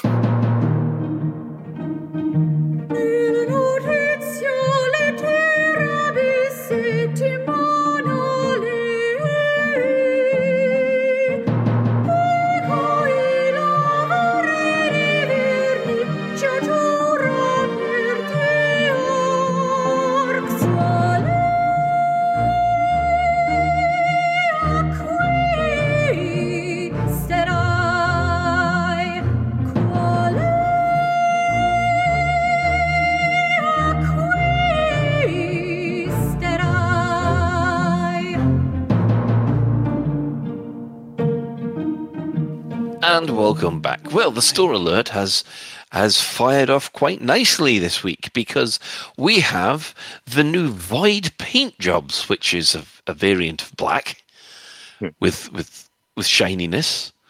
Has anybody actually looked at these, or more importantly, has anybody bought them? I haven't bought them. I was a bit cynical about this because it's like, yet another black, in a game where the 90% of the screen is black, and this is like the fourth variation on black that you've sold us. But that said, I can't. As we've been doing the show, my eyes keep landing back on that Void Mamba, thinking, bloody hell, that looks amazing. How really? It does. It's a nice black, isn't it? It's got that kind of iridescence to it, hasn't it? There's like a blue, like it's like a black blue sheen. I do like that. Did you happen to see that they were they accidentally went onto the store for the first 2 hours or so? They went onto the store with the discount with the rest of everything. No, I didn't. Yeah, they were did. They not supposed to be? They weren't supposed to be. No. Oopsie. So some people I know particularly well who snapped them up, who might be celebrating in our chat right now, and who saved 19,500 arcs by doing so. But did they buy every single one or something? They bought 4, I think, because they really liked them, and fair play to them. Yeah. Yes, but they were discounted, but they're not now. So no, they're not now because of course they're not now, because that's when I bought them. I've gone and bought the Imperial Clipper one, which is because it's an Imperial Clipper, and I just have to have the Imperial Clipper. And, of course, the Asp Explorer, because the Asp Explorer. They're actually really quite nice looking as far as like just a bog standard black skin, kind of nice looking. Well, yeah, I mean, there was the Black Friday ones have come round again, and yes, I've got all the Black Friday ones, but these ones have just got a slightly different sheen of black. I've gone into my Gothic stage again. So yes, those have turned out practically for every ship there is, including the Cobra Mark IV, which, yeah. I mean, I don't know how many ship skins there are for the Mark IV. Hang on. Don't worry, keep talking, I'll find it. No, don't worry, I've already found them. And I've already found them. Sorry. No. Yes. There's less than 2 pages. So just like the bog standard ones, right? So yeah, when you compare it to the Cobra Mark III, there's about 9 pages. So, I bought a couple. Anybody else bought them yet? I know, no, some, but Alec is tempted. I am. I'm currently trying to remember if I have bought them. I'm trying to figure out how to work out what I bought recently. I did buy some stuff recently, and I can't remember. If they did like a black with a purple undertone, you like the arcs would be flying. If it was like a dark purple Stygian. This isn't Stygian. There is a purple Stygian. This isn't Stygian. I have a lot of purple Stygian skins already. But if they did a black with a purple undertone, I would be all over that shit like money grew on trees, and I had a money tree in my garden. Yeah. Get in touch with your inner goth with that one. Hell yeah. I'd go back to like 15-year-old psychic who only wore black with slight pink accents. That hasn't changed. Oh no. Oh, by the way, you can also get the Stygian, the Void Black for the Scorpion and the SRV. Good. So just to let you know, Alec. I have my purple SRV. I can't colour my SRVs anything else. It's too much for trademark now. What purple do you use? Is it the Stygian purple or just? No, it's iridescent, I think. Is that what it's called? Okay. Oh yeah, the iridescent ones. They're nice. They are nice. They are nice. Moving on from there, as everybody has already mentioned, the Stygian paint jobs are back, and they are 30% off. I love these. Unfortunately, I've got one for every single ship anyway, so that I've got. So, yeah. Are they limited time? Do you know the Stygians? Yeah. The Stygians tend to come out sort of November, end of November, beginning of December, and then it migrates over to chrome towards Christmas. So you get your golds and your silver, your chrome colours, and also then those iridescent ones that you're talking about are around Christmas as well. So it might have a couple of weeks to get your Stygians. Yeah. Possibly. I don't mind. I'm asking on behalf of Tuplex in chat. I saw in chat. And then my heart went out to him because he's literally 9 arcs short of getting his Stygian paint job, but he's reached his weekly cap. The issue is I don't want to say like 100% yes, it's still going to stay, but I mean, they'll probably come back next year. Normally, these when they do the 12 days of Christmas, they normally keep all these things open until the end of the 12 days of Christmas. I can't remember them doing that that last year. I thought Stygian became the other one. Right. Oh, Tuplex is saying in chat that the Stygian offer runs until December the 1st. So if he plays on Friday, they should be able to do enough to get 9 arcs to be able to buy them, because it will be probably December the 1st around sort of 3-4 p.m. depending on what time Web do it really, but I should imagine so. Fingers crossed. I'm crossing everything for you, Tuplex. We all are. So, moving on from there, I think we will take a break, and then we will come back with our new topic. Also planned out. Moving the planned topic away. Yes, moving the plant away because this will get better. Yeah. So we'll come back with our main discussion after these messages. New from Azimuth Biotech, it's Tickle Me Thargoid. Tickle Me Thargoid is fun for all the family.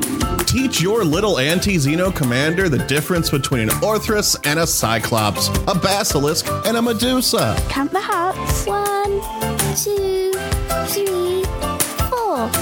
It's a Cyclops. Teach them their weakness and how to exploit them. Now rip out the hearts. One by one. I don't want to. Do it. Using the tool. Do it. Now stomp on its face. Smash its face in. I've got them.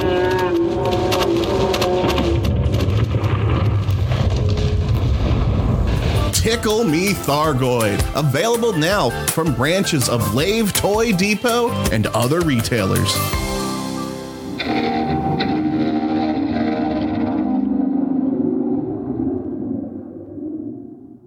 Dreams. Humanity's dreams. The hope to live among the stars. From early times, we've gazed up to the heavens and wondered if one day we could travel there. Maybe even live there. The Brewer Corporation has made this dream a reality. Constructing intricate cathedrals of metal, circling numerous planets across thousands of systems in our human bubble. Why stay rooted in a gravity well when you can be free in orbit, free to dream, free to live, and one day to become the commander and be free to blaze your own trail? Brewer Corporation, the first step into the unknown. Come join us. Be free. Protecting settlements from villainous scum, it's Settlement Patrolman. The action figure every child wants. Wearing the all-new Manticore Dominator suit with light-up jump assist thrusters. Press his backpack to hear Settlement Patrolman speak. Not seen you around here before, Commander. Is that a Karma P-15 in your pocket, or are you just pleased to see me? Hey, don't point that at me. When alarms sound, Settlement Patrolman rides into action in his surface reconnaissance vehicle with pop-up turret and glow-in-the-dark wheel trims. Settlement Patrolman. Surface reconnaissance vehicle and action figure sold separately. Available from branches of Lave Toy Depot and other retailers. Microelectrode, ion battery, and circuit switch not included. And welcome back. During the break, we've been discussing the wonderful flooding that's happened in the United Kingdom in the future, apparently. And the rest of the world. Well, yeah, but we've been focusing on the United Kingdom, really. It's nice. It's amazing to see how much has gone from our islands, like Cornwall, Ipswich. I mean, the Burr Pit have gone. Yeah, it does. So they've got 1,000 years to move. Does that mean we can finally put jam on top of the cream on our scones? Yes. And now here we have an uncivil war. Hold on. Who puts jam on top of cream? I do. That's a Devonshire cream tea. No, wait, because it's clotted cream. You're so wrong, Alan. No, wait, because it's clotted cream on a scone, so that's a nice solid base. So do you have butter then? On scones, not on a cream tea, that's disgusting. No, I have a scone and I have a big slab of clotted cream. Clotted cream, then okay, I can see that. Because I know when I've had things I've had, it's been like scone or scone. Because if I put my jam on first and then I put a big blob of clotted cream on top, it's going to squash the. I don't know. It doesn't work that way around. Jam is pretty squishy. I'm not going to lie. That is true. Probably hardest at the bottom and softest at the top. Yeah, there's an awful lot of arguments already about scone or scone. So can we? And anyone who says scone is doing it wrong. Yeah, can we move on before a big fight starts? Because it's just gonna, just gonna kick off. We're gonna have fisticuffs over the correct pronunciation of scone. That is how Lave actually says scone. There was a little sneak peek into what our main discussion would have been, folks. Anyway, never mind. No, we are going to make it into up to episode 469. If it kills me, I have so much material for next week. And next week, the difficulties of cooking tea in the microwave. No. Oh my goodness! Hashtag British problems. Moving on. Oh my gosh! Yeah, we are running out of time. We better actually move in. Yeah. So the question that questions that Psychic asked earlier was the Thargoid War. Do you feel that it's beginning to wind down, or do you think it's getting there's going to be another twist coming in the tail? And are you getting tired of the Thargoid War? Are you getting fatigue, bug fatigue? So let's start off with everybody to begin with. Ben, what's your feeling on the Thargoid War so far? Okay, so I started getting bug fatigue about this time last year, I want to say. When the war started? Basically, yeah. Okay, cool. I've never really been into my AX content. It's fun. It's fun to do for a couple of minutes and things like that. But I'm in the Thargoid War to randomly shoot down a bunch of aliens, then I'll happily bugger off again. Mm-hmm. Yeah, I'm not in. And equally, I'll randomly go and save a bunch of civilians and bugger off again. It's extra content that I can dip into, enjoy, go away, do something else. I've never been massively into, I need to save humanity, damn it! Yeah. Very much like, let's try out the new stuff.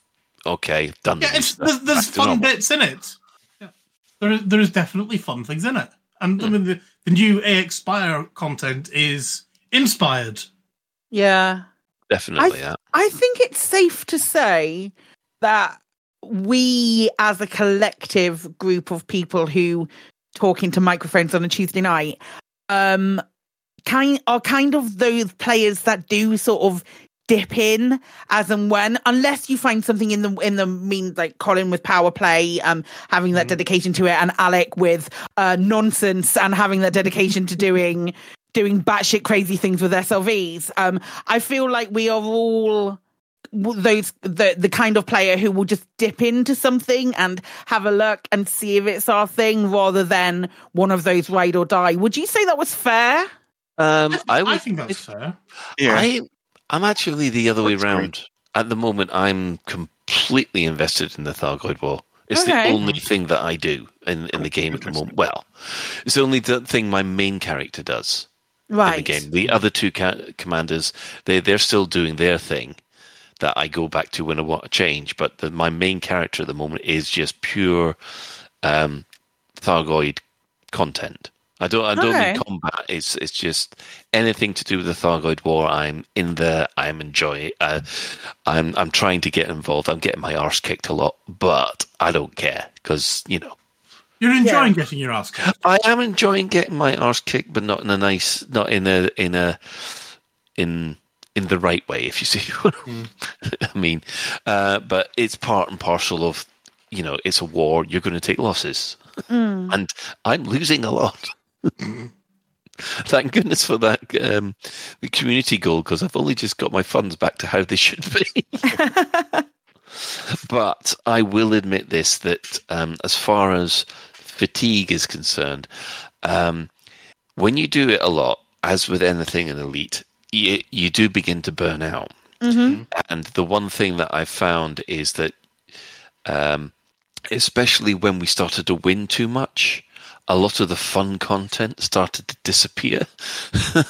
Yeah. When we became efficient, it became certainly for me as well. When we became really efficient at doing stuff, and there's people who are in like my Discord and other places and stuff that go around saying things like, "Oh, you're welcome that we got rid of all of this content for you." I'm just kind of like, Do you know what I mean? I don't. Yes, I know exactly what you mean. I understand. It's a great achievement. It's a great achievement to of being able to make Tyrannus isolated. That's great. Congratulations. I miss being able to pick and choose where I do my content, where I enjoy the content that the game had, but also. There has to be movement with the Thargoid War. There has to have been some movement either way. Yeah. I think it definitely was the case where the status quo was getting stale. And then what happened was, as we've moved things back, the status quo has got, there's only certain content available. Now, they've tried to alleviate that with other content, such as the ground-based content with the reactivation missions and things like that, but they haven't. Those things haven't ticked the box for me because I can never bloody find the damn things in the first place. The thing. Sorry, no, go ahead. Yeah, the Spires thing has been fantastic, and I'm scared that what's happening at the moment is that content's going to go away quite too quickly because obviously. We've lost, 40% of the Spires already? Like the ground fights, they'll slowly get sorted out and that'll be gone as well. Unlike everybody else, I'm hoping that either it's going to be over soon or there's got to be a decent twist coming and then everything comes back again.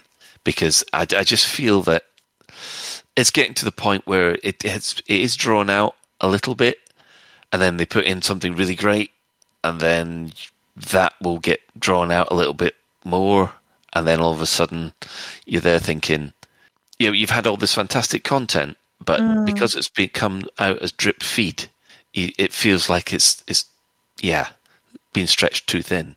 Yeah. I saw someone mention on Twitter in response to I imagine probably some negativity about the future of Elite Dangerous, saying that there's a surprise. I know, saying that there had been quite a lot of stuff felt that it was too far behind a skill gap and a grind and things along those lines. The Spire reactivation, but the Spire shenanigans is something that I genuinely believe that you can do with stock equipment, or maybe like a mildly put together ship. It doesn't have to be like this massively engineered job, and it's something that is accessible for everybody.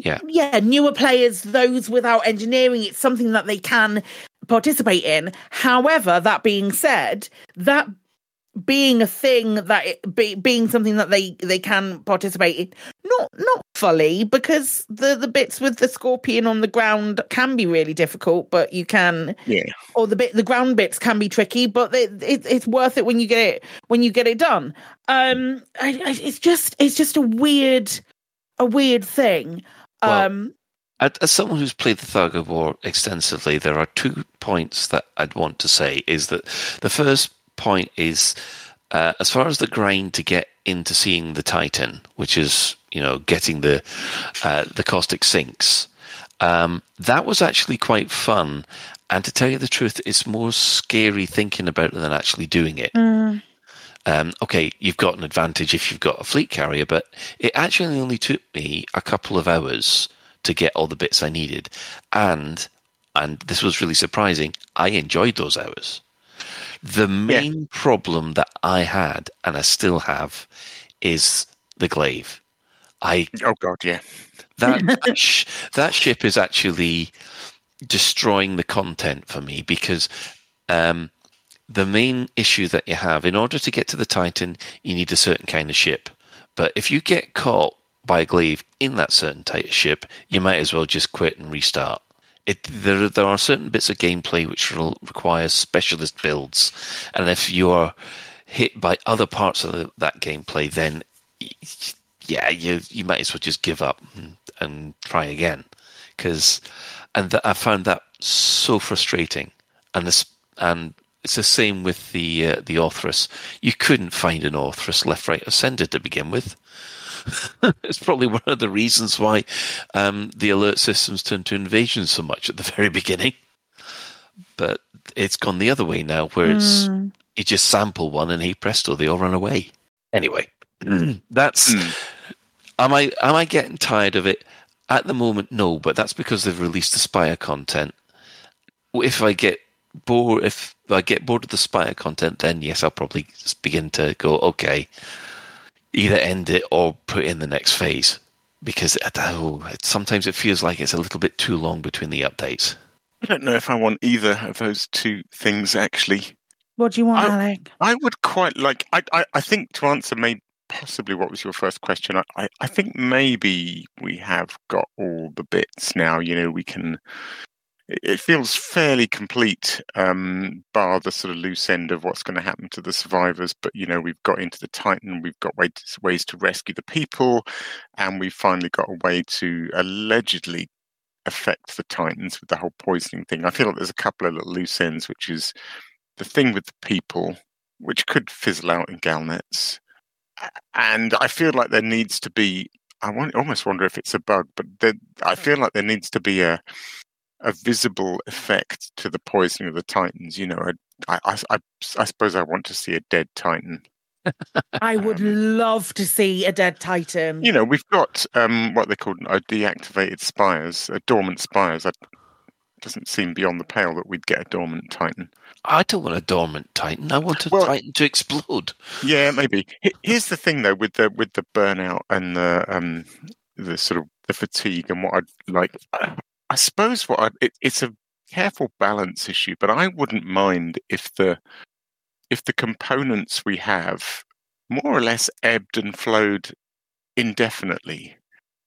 So I would quite like to see spire sites come back again. If we leave the Thargoid, if we leave the Titan alone in a certain sector, then it starts to gain new control systems again, and then those Titans come back. And what I would foresee happening is that for sure, Colin and probably myself, and we'll get bored of it and go and do something else. But, if you think about those ground sites that were so much fun to just go and see or go and fight at. Yeah. Go back to those in 6 months, in the same way that I might go back to mining because I haven't done mining for a while, or I might, I'm currently doing it was fun to go and do some tourist missions with the Michael Brooks because I hadn't done that. Or, 6 months time, think, do you know what? I might go and do a bit more Thargoid ground combat. It seems a shame that these things are going to fizzle out. So I'd quite like to see them sort of ebb and flow and get a bit of balance that they can come back. But equally, I'm very wary of being so dependent on Frontier producing new content. I never felt like Elite needed to be that sort of game where they'd release content and we'd play it and burn out and then sit there drumming our fingers going, okay, I've done that. What's the next bit of content? Yeah. I felt like Elite could have a life beyond that cycle. Yeah. But so I'd quite like the war to just go on indefinitely, really, and ebb and flow, and we might drift away from it because we're bored of it, but we might go back to it. And equally, the people on the forums that are like, oh, I'm not interested or I'm out exploring, in 6 months' time might actually get around to it. I doubt it. People on the forums are really stubborn. But sometimes people have long, particularly people, explorers and things, they do have fairly long timescale plans, and and they do want to get there's loads of things on my to-do list that I genuinely do want to get around to doing, but it can take weeks or months to get there, because I need to get through the Elite Dangerous adventures, then there's a time trial thing that I'm in the middle of, and I don't know. So there's a few things on my back burners that are months away from me getting there. So equally, I can imagine that there are people that would love to get involved in some of this Thargoid stuff, but it's just not quite there yet. And if it just ebbed and flowed and went on indefinitely, then it would always be there, which would be quite nice. Excellent. Right, Claire, your turn. Oh, you know why I asked this question, don't you? It's because I didn't have an answer, mate. Oh. I genuinely didn't feel like I had an answer, and I still don't. I am kind of bored. I am kind of bored with it. It's I've spoken the last few weeks about going to log in, making a conscious effort to log into Elite on a Thursday morning, and when I log into Elite on a Thursday, and I'm like, what do I want to do? Normally, categorically, it's not going to be fight Thargoids. No. Like none of it is going to be fight Thargoids. That will be the very bottom thing on my list, because I mean, I like the Spire stuff. The Spire stuff's really fun. But being in Thargoid combat is bottom of my list. And we did it religiously for months. We were doing the ground sites and doing the fighting on the ground sites, and we'd get groups together, and it was so much fun. I made so much money. It was great. But you burnt out on it. Are there any ground sites? No. There we go. It's difficult to do them if they don't exist. So we still have 301. Is it because there are no invasion systems? Pretty much. That's my understanding. Yeah. Right. Yeah, that's why I'm getting a little bit annoyed, because everyone's saying, "Oh, look, we've managed to stop all these alerts," and I went, "You're welcome." Yeah, great, thanks. Yeah, you just stopped my favourite content. Thanks. Yeah. Can I just chip in on this? Mm-hmm. This is on Frontier. This isn't on the AXI. Oh no, for sure, for sure, good, absolutely. Good, I'm not like kicking off at them for. I couldn't quite tell what the sentiment was. No. It's definitely not. It's definitely not. Hey, fuck you guys for being efficient. For sure. Incredibly well done for working it out and doing all the things that you need to do. But to the everyday commander who's not paying full attention, I've not seen a ground combat site for a while. I've not been aware of one. So if I have to, then my guys, we're not good. Like, you know me, I don't plan anything. So if I have to go, that's a fucking lie, because I've made loads of plans over Christmas. But if I'm going to go and if I'm logging into Elite, I don't want to have to spend like a few minutes trawling through a Discord first to find if there's a possibility, like the AXI Discord, to find if there's a possibility of there being a ground site that I can go and take a look at.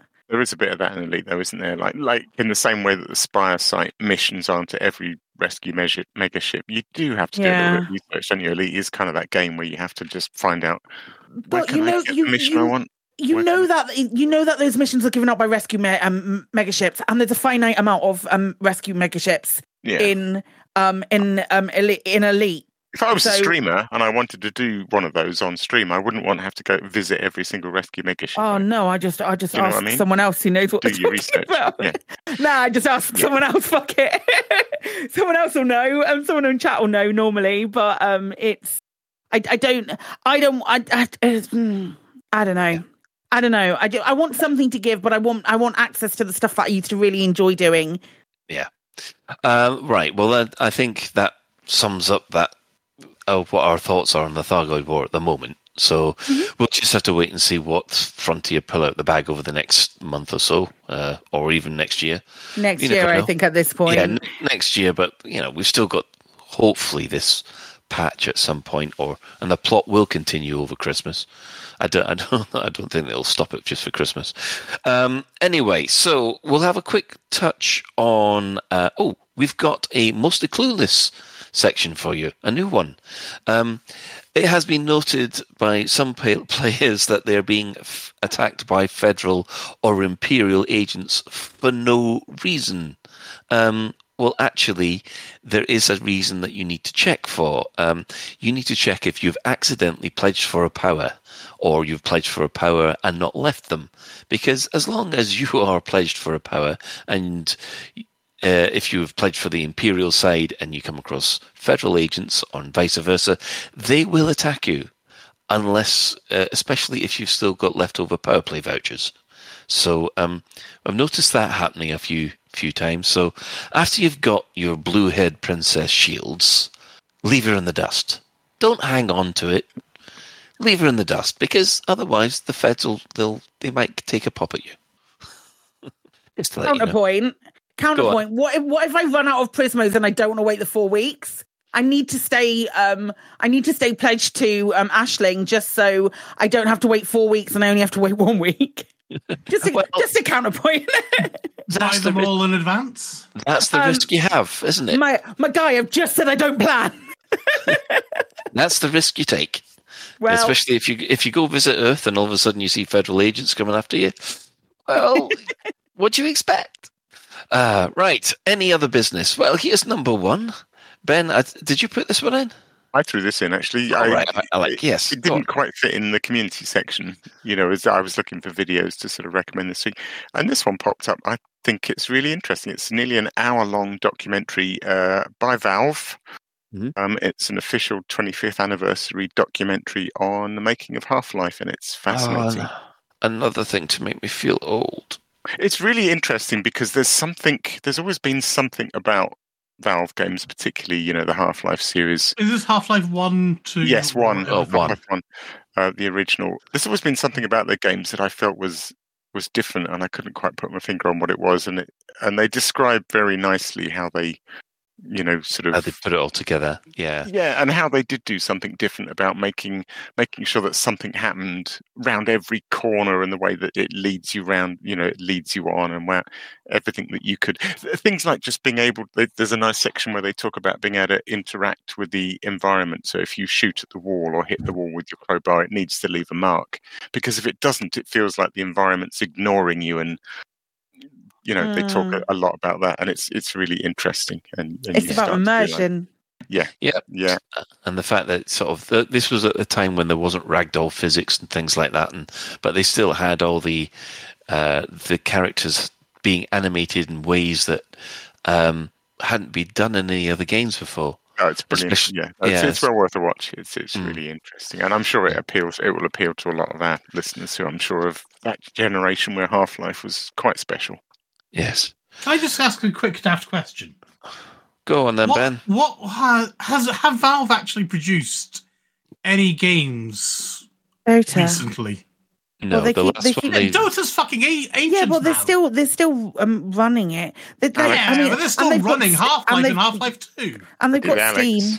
Yeah, that's exactly what I was going to say. Unfortunately, I got some news for you there, Ben. Gabe, the guy who basically runs Valve, he says that he's never going to write another game. Okay. Really? Yeah, he says he's never going to write another game. That's not a big surprise, considering the fact he's CEO and president of a large company, but he's got minions to do that. Yeah, and let's be honest, Steam is making them so much money. Oh yeah, I mean Valve as a company doesn't need to, but they did make damn good games. They did. And you just have to look at Half-Life Alex. I'm thinking Portal, to be honest. Yeah, Portal. I love Portal. One of the best games best games I've ever played. Both of them. Yeah, both. You're right. They both stand up in their own ways, don't they? They're like Portal 1 was incredible. Mm-hmm. But Portal 2 has a very, very, very soft. I've got a very soft spot for Portal 2. Yeah. I've loved it so much. Well, next we have The Dex Legacy Season 2. It has returned with an explosive and thrilling adventure. It's premiered tonight, obviously on Lave Radio, but I think it was before the show. You can type you can find further information at thedexlegacy.com, including links to the paperback book The Dex Legacy Season 1, with collected scripts and commentary by Emily Inkpen. And also there's the complete Season 2 in HD audio. Sticking with audio drama, we still have the Planescape Torment unofficial story podcast, which is now up to episode 40, and there is a long way to go for this. You can find details in the show notes, or if you'd like to support it, pop over to Ko-fi.com, Revo GM. Nice bit of Planescape Torment. But on the subject of D&D, Hey, Dungeons and Dragons, that sounds like my call. I do a D&D stream every now and again. We have probably the last show of the year. It's going to be on Sunday. It is it's the second of a two-parter. That one was last week. That's on YouTube. Shem Shun's Bedtime Rhyme. It was going through my head for 3 days after the first show, so I'm really looking forward to it happening again. Do. Great. I can do it already. Can't wait to scare the shit out of my players. Oh, dear. Yes, right. Our question of the week. Woo! Thankfully, Claire was kind enough to put this out on Saturday, What additions would you like to see in the store for your Commander customization? So obviously, fashion. Fashion, pose, vogue. What would you like to see? It was Sunday, actually. I do these on a Sunday. I do them when I start to think about them. I have a routine on a Sunday now. I listen to Chris Mark 4 on Black Diamond FM from 12 till 2, and I think about what the question of the week is going to be. You are welcome. The first person that we had was Dan Technic, who said that they really, really want an Imperial suit. Bask in her glory and all that. That's the one with the lines over the face, isn't it? The Imperial suit? Yeah, I was going to say the NPCs have got that white. Yeah, I guess that's Imperial. I don't know. I don't think I want to look like a cheese grater. I don't know. I think they're kind of cool. Cool. It's a cool outfit. Alec? Yeah. Oh, speaking, Chris, the Dow Scott says, people went crazy for the hoods, but my commander wants a snazzy cape. No capes! I thought that we already had cape. Oh, is that trench coats? We've got trench coats, haven't we? Have we? Yeah. I guess. Yeah, we do. Do we? We do, don't we? You could do with a bit of wind, couldn't you, to make capes work? Capes are just going to hang down flat in these like low gravity, no wind environments. I'm not going to lie. If we had a trench coat, it would be all that my character was wearing. I'm so sure I'll look it up, but I thought we had trench coats already. I know when I did the tour of Frontier with those trench coats, and the concept art that was that we were sort of seeing about, but I don't actually know if any made it to game. Yeah, because they clip through. They clip, wouldn't they? If it goes down, it goes down past the hips, it would clip. If you're sitting in a chair and stuff, would be difficult. Yeah, I don't think they do it. Well, I've got the wonderful LCU Noel Fool like one with his amazing singing voice. He needs a lab coat, since we're talking about Half-Life 2. Half-Life. But that aside, I'd like to be able to use the ship decals on an arm patch or breast patch. Yeah, I'd love that. Yeah, that'd be good. Just scaling down, isn't it? How hard can it be? Alec! We need a bingo card. We need a fucking bingo card. That's what we need. We almost made it through a show. Sorry, Tom. We almost made it through a show. Go on, Ben. Sorry, I'm getting distracted by Chris Mark 4 looking for a trench coat. Sophia's saying, more light-coloured suits, please. Yes, the black ones do look really amazing, but I always switch back to a white one because they're better in photos and videos. Aside from suits, I kind of want more hairstyles and more decals. Longer hair, I'd adore. Yeah. I'd love to have longer hair. The longest hair is a tiny wee ponytail that you can get on the back. Would you really wear long hair in Zoology? Absolutely, I would. Would you? Give me an interesting way to style it. Then yeah, absolutely, I would. An interesting. Sorry, I'm just thinking Princess Leia buns. Well, Princess Leia buns. Oh, are you trying to tell me that that Frontier wouldn't make a fucking killing by getting Princess Leia buns? Oh, they would make a bomb. Amazing. I thought that we had trench coats on the Plainsman Peacekeeper pack, but I'm wrong. No. I'm obviously getting something. They've got like a weird wraparound skirt, haven't they? Yeah, that's in the Plainsman Diplomat. Oh, one of them, I don't know. Yeah, no trench coats. There you go. No trench coats and no capes. Silas Resi says either exo attachments, like mechanical upgrades or robot legs / arms, proper cyborg style, but maybe only available from Jack's station. That's quite cool. I like that idea. I like the idea of having like a false leg or a false arm or something, or like a metallic arm. Did you know what I mean? Metallic eyes, can't we? Yeah, we can make our eyes look a bit weird, or like we can make our eyes look fake. I should say, but it'd be quite nice to rep. I'm going to sit on like a representation kind of thing, but like a fake leg would be kind of cool. Something new to add. Excellent. Yep, I agree. Tala says, not really desperate for it to appear since we have it, but I'm a huge fan of head coverings that go over helmets. Hoods like with the Wraith set, or especially wraps like the Nomad set. Love that kind of thing.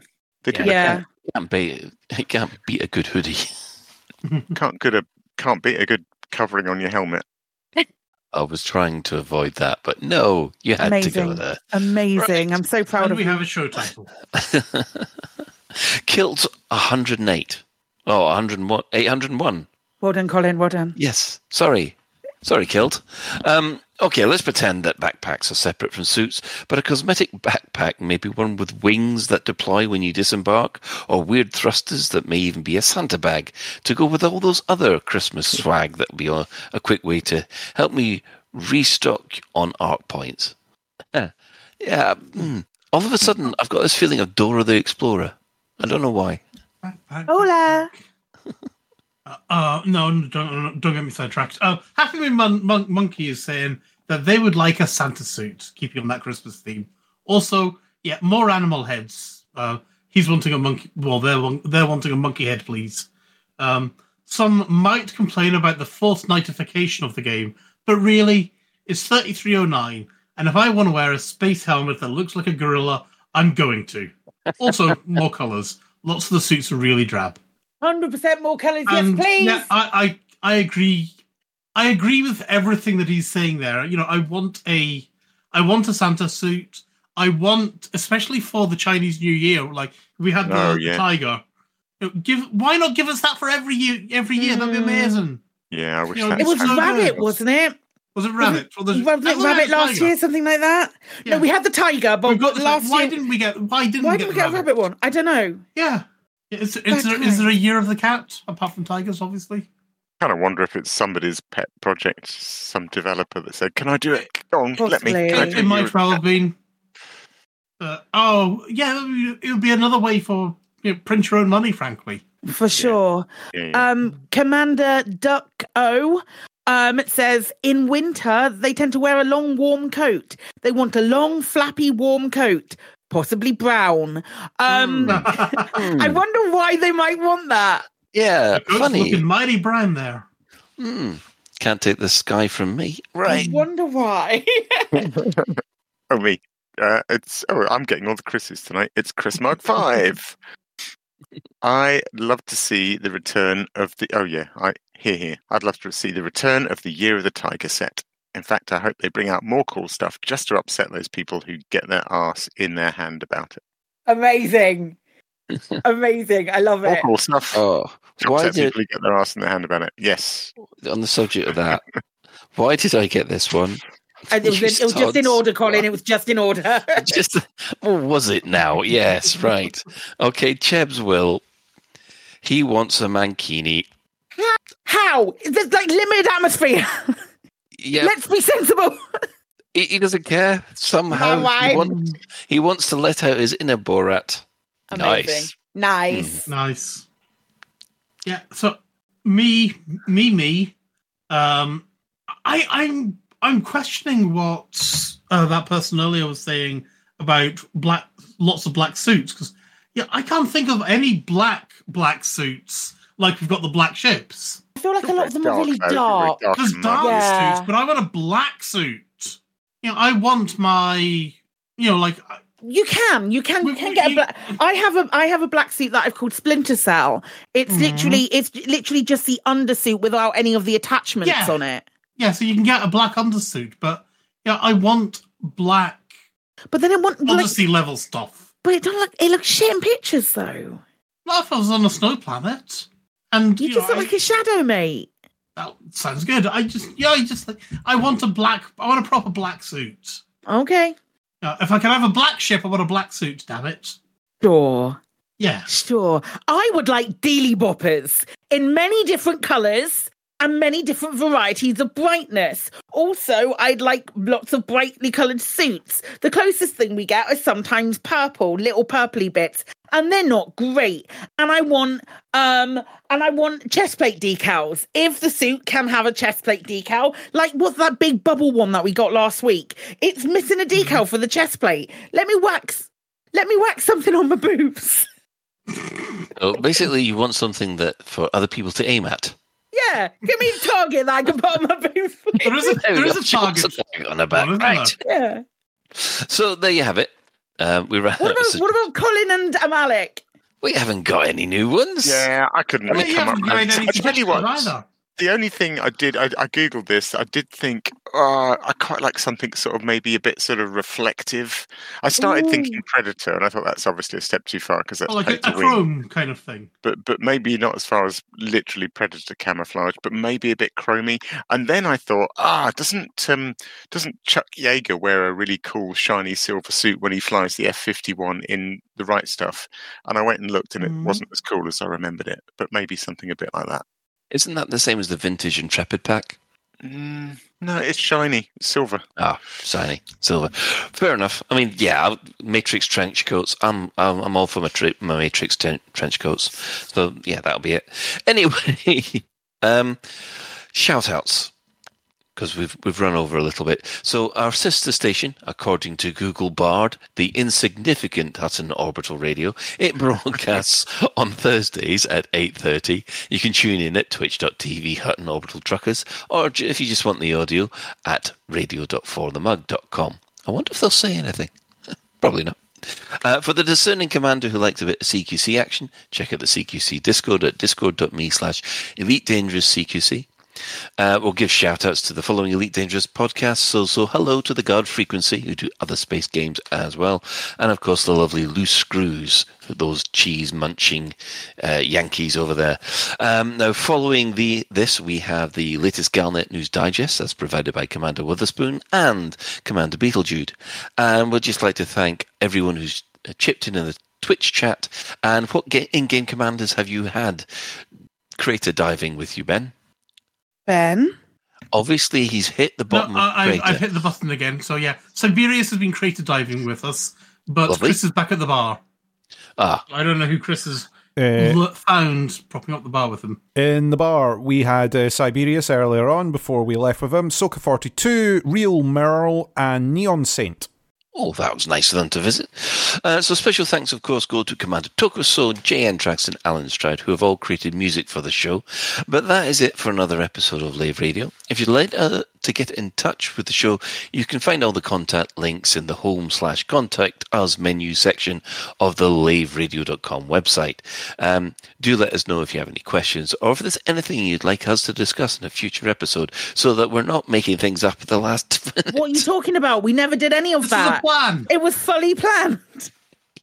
Lave Radio is recorded live on a Tuesday evening at 8:30 and streamed out at laveradio.com/live. So, thanks to Claire. You're welcome.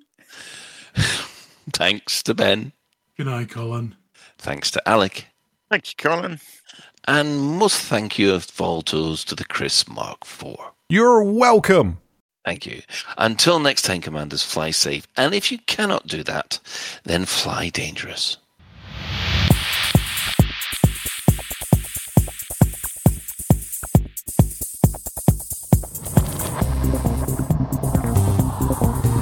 Is your life like this? Sounds like someone having an orange inserted.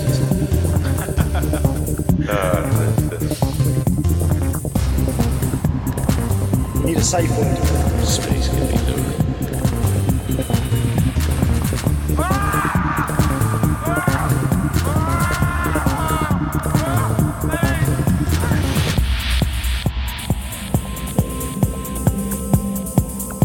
I'm going to see the galaxy.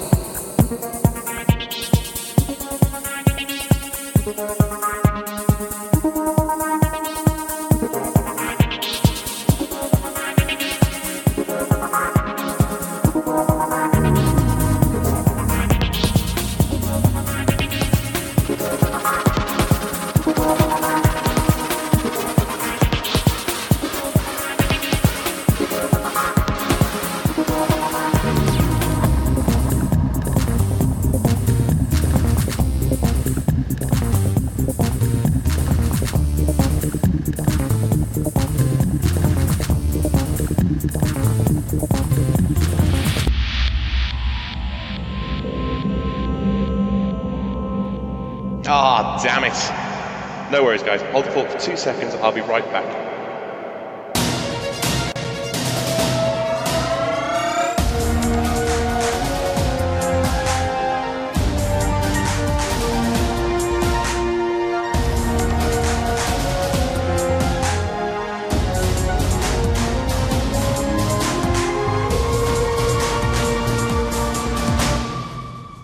Net News Digest, 28th of November 3309. We read the news so you don't have to. In this week's news, a year on from the Thargoid invasion, how is it going for the 8 tentacled aliens? Evil corporation Azimuth makes a bid for the Alliance's money. There are rumours of a shake-up in the powers next year. And if you want a black paint job, the Pilots Federation have you covered.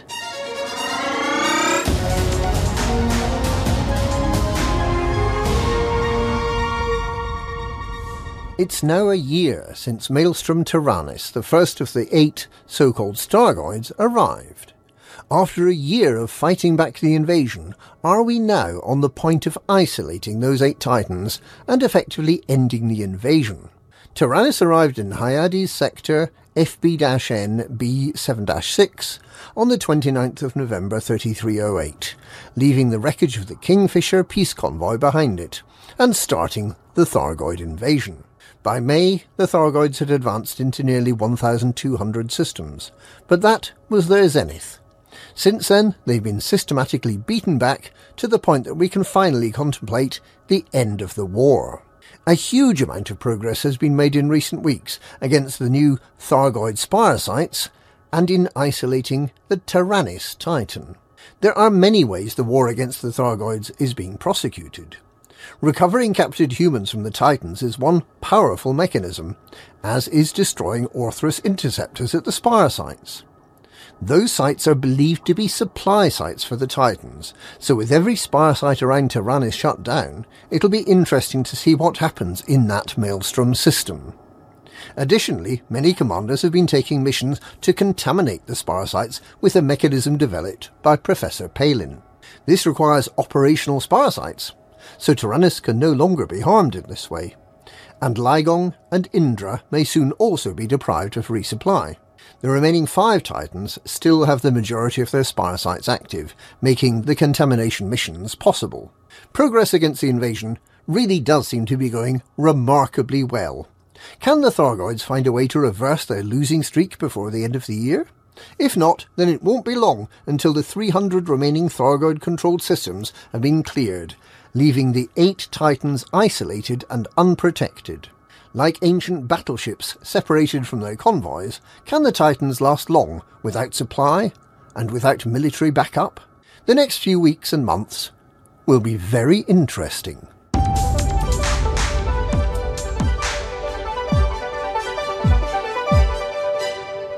Azimuth Biotech hopes to step in if the Alliance chooses to end its defence pact with the Sirius Corporation. But its historical mistakes and its current lack of expertise may make this a hard deal to sell. The Alliance is reconsidering its 2-year-long relationship with the Sirius Corporation, during which the megacorporation has done little to assist the Alliance. It has certainly helped the Alliance Navy to kit out some old freighters for anti-Thargoid use, and it has helpfully deployed its own megaships to Alliance systems where there are no Thargoids. But the Sirius Corporation has taken no practical part in the war against the Thargoids. Whether Azimuth would be any better seems unlikely. Its current Chief Executive Officer, Torben Rademacher, makes the bold claim that it is the only corporation to specialise in anti-Xeno weaponry. But its only recent contributions have been minor tweaks to existing weaponry. Weaponry that, for the most part, was developed by Aegis, working in partnership with its network of engineers. Rademacher dismisses Aegis as a gang of publicity seekers, and Sirius as a manufacturer of tumble dryers. However, neither of these organisations has the deaths of an incalculable number of innocent civilians on their hands. Azimuth, which has been directly involved in 2 attempts to commit genocide against the Thargoids, also practised vivisection on its human test subjects, ran a military wing known as the Black Flight that murdered thousands to prevent knowledge of the return of the Thargoids from spreading, and then, in order to test its Proteus Wave weapon, encouraged Thargoids to invade a number of systems, including the Alliance Sosong system, with the loss of millions of lives. Azimuth was also directly responsible for the loss of the Alliance megaship Oath of Tindarius when the Proteus wave backfired in HIP 22460 in August last year, the event that then led to the present Thargoid invasion. Azimuth has, in other words, done more to stoke tensions between humans and Thargoids and has been responsible for more deaths of humans and Thargoids than any other organisation. It seems likely that Azimuth has lost the ability to create any more Proteus wave weapons, as they are not offering such technology to the Alliance. So, unless Salvation is dramatically resurrected, the galaxy is safe from that. However, the Black Flight, of which nothing has been heard recently, remains an ominous presence in the history of Azimuth. Its command centre, the Overlook, was destroyed in HIP 22460 several years before the firing of the Proteus wave, but it is likely that something still remains of Azimuth's private navy.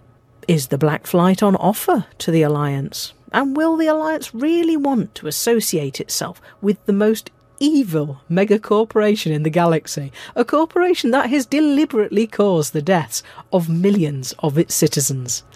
Even the Prime Minister might have trouble squaring that circle.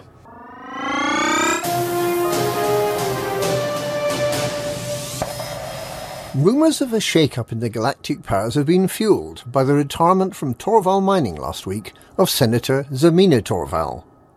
The senator, whose longevity is reportedly fuelled by a steady supply of progenitor cells, has handed over her controlling share in the company to her children, Constancia, Petra and Titus.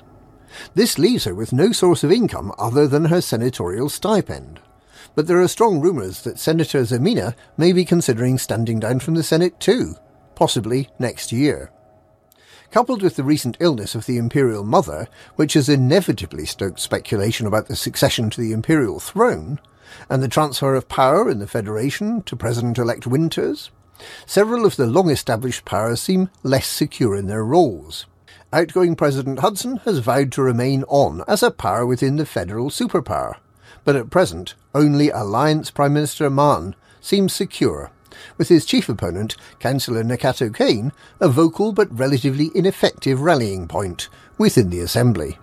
Of course, Senator Torval may not be planning to retire quite yet. Perhaps she has her eye on the top job. Emperor Arissa would do well to get her food checked for poison and to avoid being alone with Torval.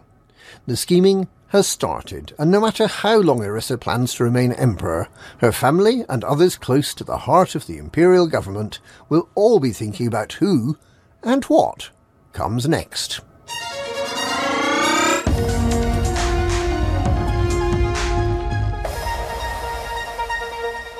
Following the success of such colourful paint jobs as Metallic Black, Crossfire Black and Midnight Black, and with the recent release of its new range of Void Black paint jobs, the Pilots Federation has revealed plans to release a whole new range of paint jobs covering the whole colourful spectrum from black all the way through to black. Some of the schemes we can look forward to seeing in the following months are Midnight, Ink, Coalsack, Pitch, Savlon Soul and Charcoal. Pride of Place will go to the final release in the series, inspired by the darkest object in the galaxy, the blackest of black paint jobs, the Sagittarius A-Star. And that's this week's Galnet News. Galnet News, we read the news so you don't have to.